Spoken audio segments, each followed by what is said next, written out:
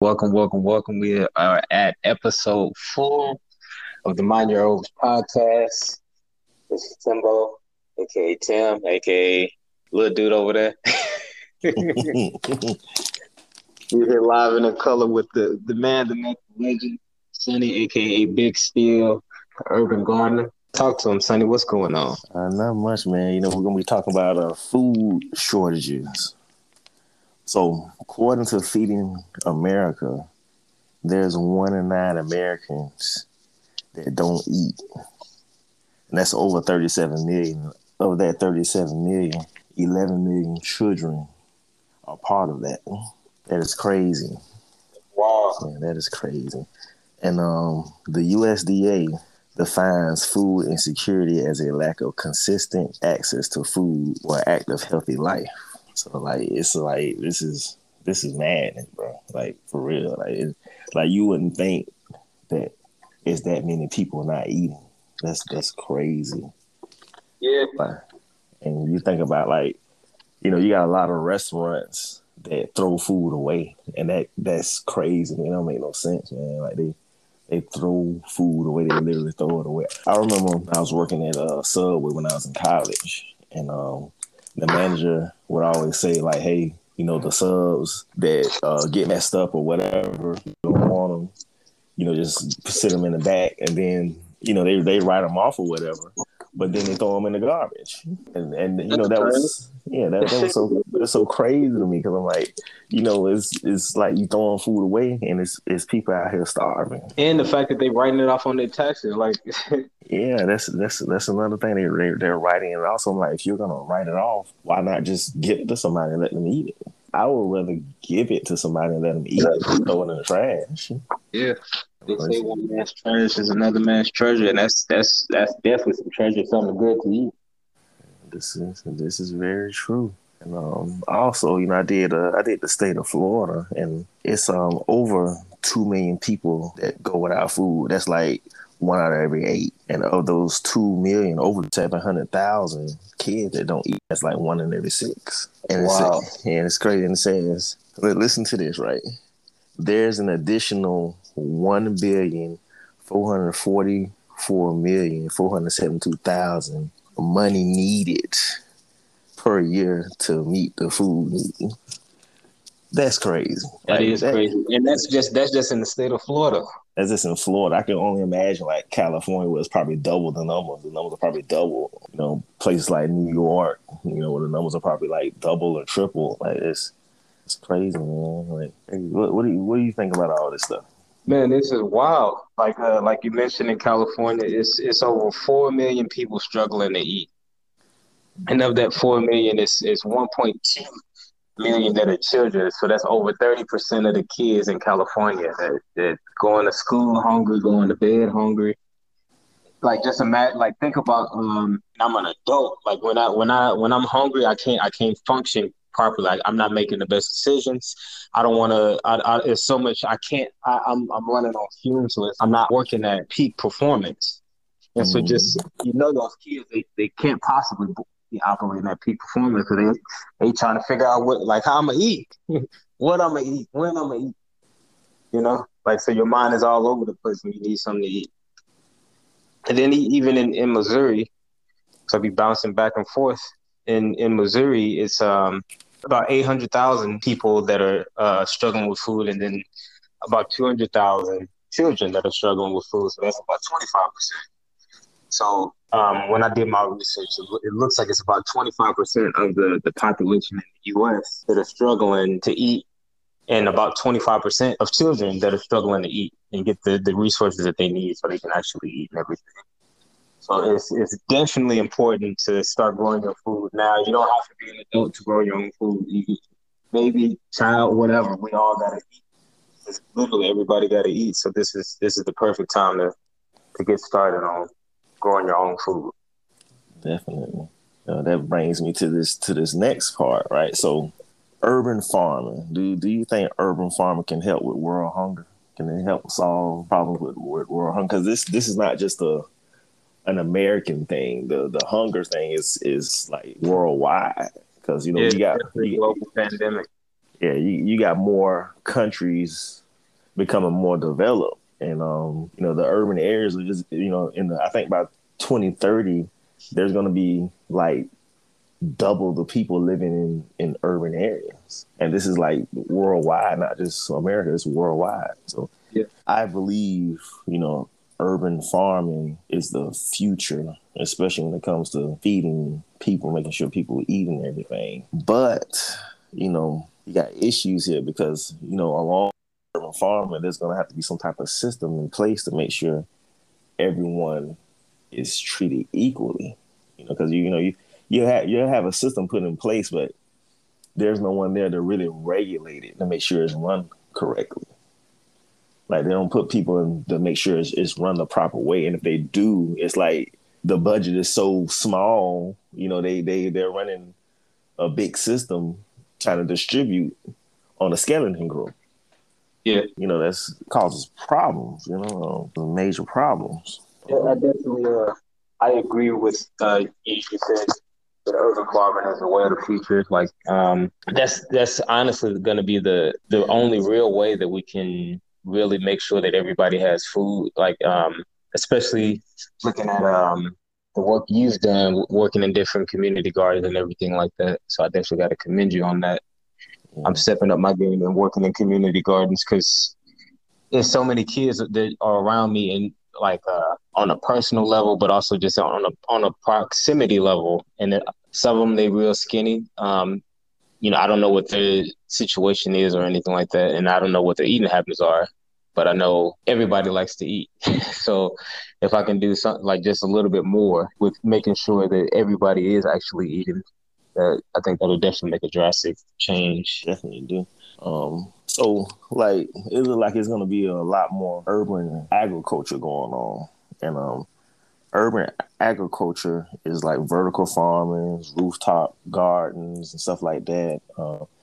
These are becoming more popular. You're gonna see a lot more of these popping up especially in the urban areas. But check this out, right? So listen to this. One patch of Detroit land where 12 vacant houses were removed to grow food. It supplied almost 2,000 grams of produce and fed 2,000 local families. That's wild. Yeah, that's just off of like a, vacant land. Like they took the space and converted it. And that's like one of the reasons why I was talking about like going to Detroit, because I think just Detroit it's a lot of opportunity there for urban agriculture. I see a lot of opportunity there. I see a lot of opportunity in Missouri. There's so many vacant buildings or abandoned buildings, or just like plots of land that they don't have anything on them growing, but like just the grass and whatever else is growing, weeds, And I definitely see a lot of opportunity with making sure that, like I said, more people are being able to eat. Like imagine just going a few houses down to get some greens or spinach or broccoli versus having to go all the way to the grocery store. Yeah, that's true. That's right. And then it's fresher anyway, because when when you can go straight to where it's being grown and then get it, it's way better. Yeah. Like I say previously, the stuff in the store is not what they make it seem to be, because a lot of the stuff has already been sitting up for days before it even get into the grocery store. So I believe, urban agriculture or urban farming is, the way to go, especially when it comes to having a healthier option of food. Because the food, when you cut that collard green off the stem or that romaine lettuce, it's, fresh from where it's been grown in. It goes, you wash it off, dry it, boom, right there on the plate. It's fresh. You're not missing no minerals or no nutrients out of that when it's that fresh. And I think one big, huge benefit of growing your own food is you having that sense of pride of like, I grew this, like this came from my hands, Yes. like from the work from my hands. And like you said, like that, you getting all the nutrients and everything. You getting all the love that you put into it. You get it back, pour it back into you. It's a twofold. Definitely. I remember, man, I had some collard greens and some mustard green, man. They were so beautiful, I didn't even want to eat them. They look so gorgeous, man. I was like, man, I don't want to eat these. They too pretty to Yeah, eat. I feel you on that. I think another problem urban agriculture would help with is the emissions and pollutants and stuff. Because a lot of people don't know, like with traditional farming, soil farming, when they're trying to make this stuff grow fast or whatever, a lot of these chemicals and stuff are fertilizers that they use. It hurts, the ecosystem. Because I know here in Florida, and I want to say around up in, where is that? Like up in, not, I would say Belle Glade, up in the sugarcane fields and stuff. A lot of these fertilizers that they use or whatever, it goes into the water system. Like it goes through the soil and it goes through the aquifers and it ends up in the water system. And a lot of times this creates a problem in the water. I think it messes with the oxygen level, and you see a lot of fish turning up dead. I think with urban urban agriculture, it's gonna help. It's gonna help protect the environment. And I believe with more people or more urban farmers using old buildings and stuff like that, and using more hydroponic setups and aquaponic setups, it's going to help take the burden off the planet. The planet to be able to replenish itself. That's another problem also, because a lot of people don't know. With soil farming, you always have to put nutrients back into that soil to keep growing your crops or rotate your crops around. You always have to put back into the soil. Mm-hmm. Because if you don't, your soil become arid and you won't be able to grow anything. And to your point about the issue with the fish coming up dead and all of that, I think a lot of times, and also with the nutrients being added back into the soil, is some people are using inorganic chemicals to grow, which, I mean, there's debates on whether you should use it or shouldn't use it, and like what grows better and all of that. I grow organic and also use the chemical so I'm for it either way.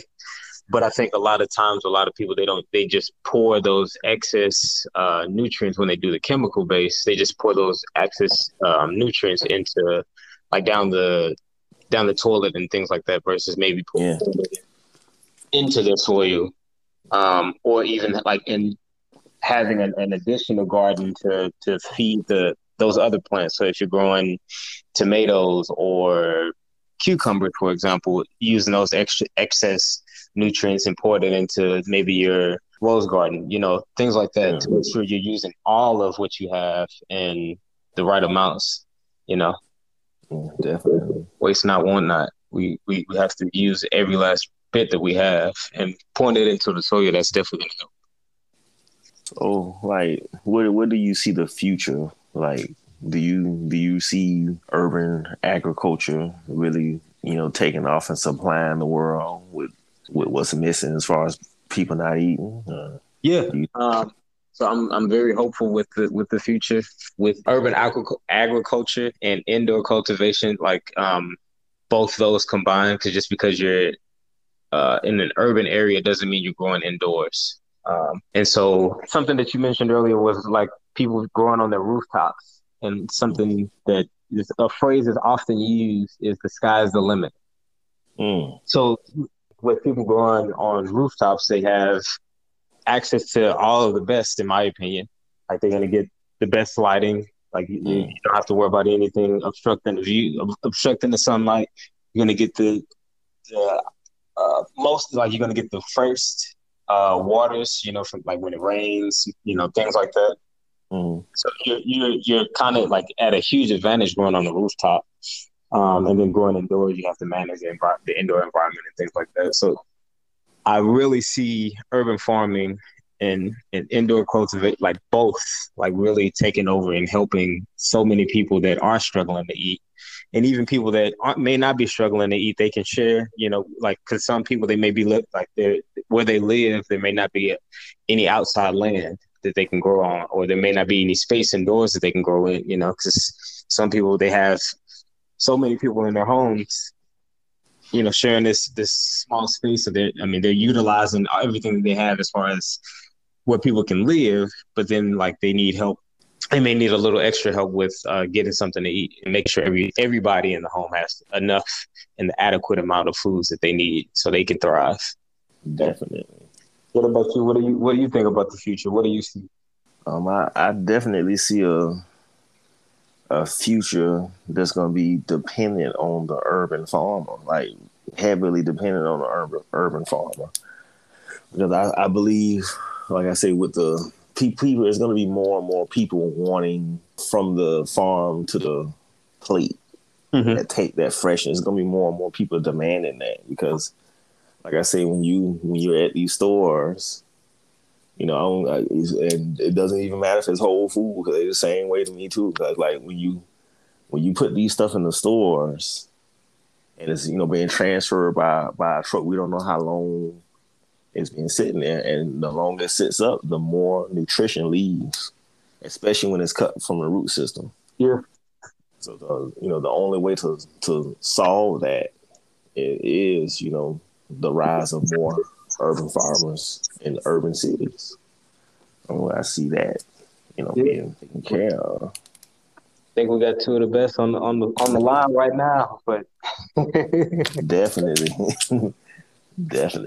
Of course, I'm gonna be a little bit biased, just a little bit. Ain't nothing wrong with tooting your own horn. You got to be that way sometimes. You see how Muhammad Ali was. Yeah. And we still talk about him to this day. Definitely. I mean, we still study him to this day. So I know I do. The herb I want to talk about is Damiana. Now, Damiana is a smokable herb, so you can mix this into your cannabis, or you can smoke it the way it is. You can mix it with other smokable herbs. But Damiana is an ancient aphrodisiac. It helps with depression. It can be euphoric if you smoke it. It can have a slight feeling of euphoria. It can help with headaches. It can help regulate PMS cycles, and it may help with menopause. Oh wow! Yeah. And you said that was Damiana? Yeah, Damiana. Wow, I never heard of that before, but I'm glad you put me on. Yeah, so like you can take it and mix it into your cannabis. I used to use my favorite because I do herbal smokes too. I don't just use cannabis. Sometimes I do herbal smokes, and I would take Damiana, passion flower, and lavender and mix them together into a smoke blend. And it's a perfect combination because you got the passion flower that helps your muscles relax, and the Damiana that gives you that slight little euphoric feeling. So it was a perfect combination. You can make a tea with that also. You don't have to smoke it. You can make a tea with it also. So for the strain that I'll be talking about today is Blue Dream. It's one of those classic sativa dominant hybrid, a mix of blueberry and haze. Something that I found is it having that full body effect, not just like all mind or not just all body, but the whole thing. And with it being the whole thing, I usually get a good balance to help with like my mind, like going all over the place. It kind of slows it down, but also getting some pain relief. Which I mean, I think I take pretty good care of myself, but also, I mean, I don't know anybody that doesn't hurt from time to time. I would say that's one of those strains that I think everybody should indulge in and enjoy. From a aroma standpoint, very fruity, herbal, smells like blueberries.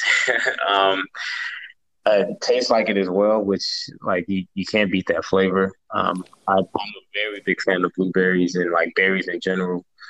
But also, like I said, it helps with the full body. It helps with depression, helps with pain relief. it's definitely a go-to for me. Yeah, I've had Blue Dream one time. It's definitely a nice strand.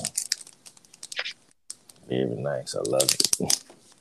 So for the question of the day, it'll kind of be in line with like the topic of the day, and I'm curious to know from the audience as well as from us. We kind of shared what we think, but I guess we can kind of reinforce it.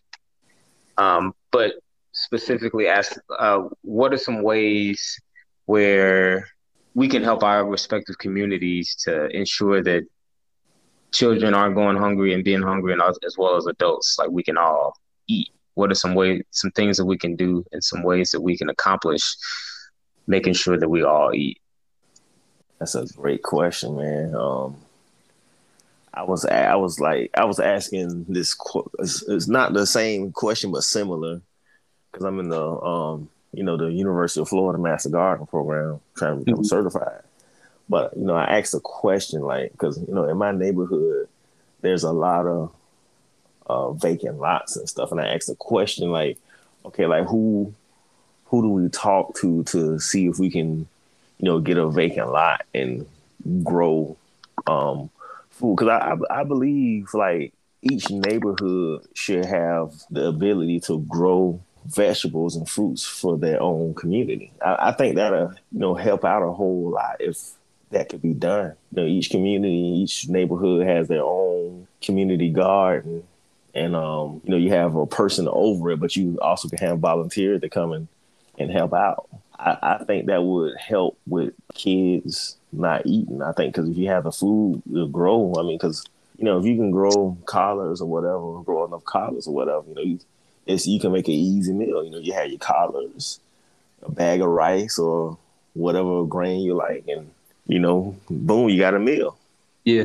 But I believe, if something like that comes into play, I think that'll help ease the people being hungry and stuff. But this is something I'm really trying to do, though. I'm really trying to, see who I can talk to about vacant lots here. It's a long process. I know it's not gonna be an overnight thing, but I'm gonna keep doing it until I find something. Somebody, the mayor. Maybe I gotta go knock on the mayor's door, sit in front of his door every day. Yeah. What about you? What do you think? I think similarly. I think like at least in St. Louis and as well as in San Diego, it's quite a few vacant lots and buildings that could be used so that more people can have food in their communities, in their homes, all of that. Something that I'm really working towards and working on is like helping people I've been going over to different people's homes to see, to help them with their gardens. So like if they need help with this and that, like when to plant outside, when not to plant outside, like how do we actually get the seeds started and everything. So that way, once you have it started, like when it's time to plant outside, and you'll be steps ahead versus having to start completely fresh and it's late, like you being late to the game. You can still, get a good harvest in depending on the plant, but making sure that you're on the right track and like staying the course of that way you can have food like this summer, winter, hopefully until next year, and we can run it back, Definitely. So with that in mind, we'd love to hear what you all have to say. Let us know in the comments. Don't forget to like, comment, and subscribe to the channel. Follow us on Instagram at Mind Your Herbs Podcast. And tune in for next week's episode.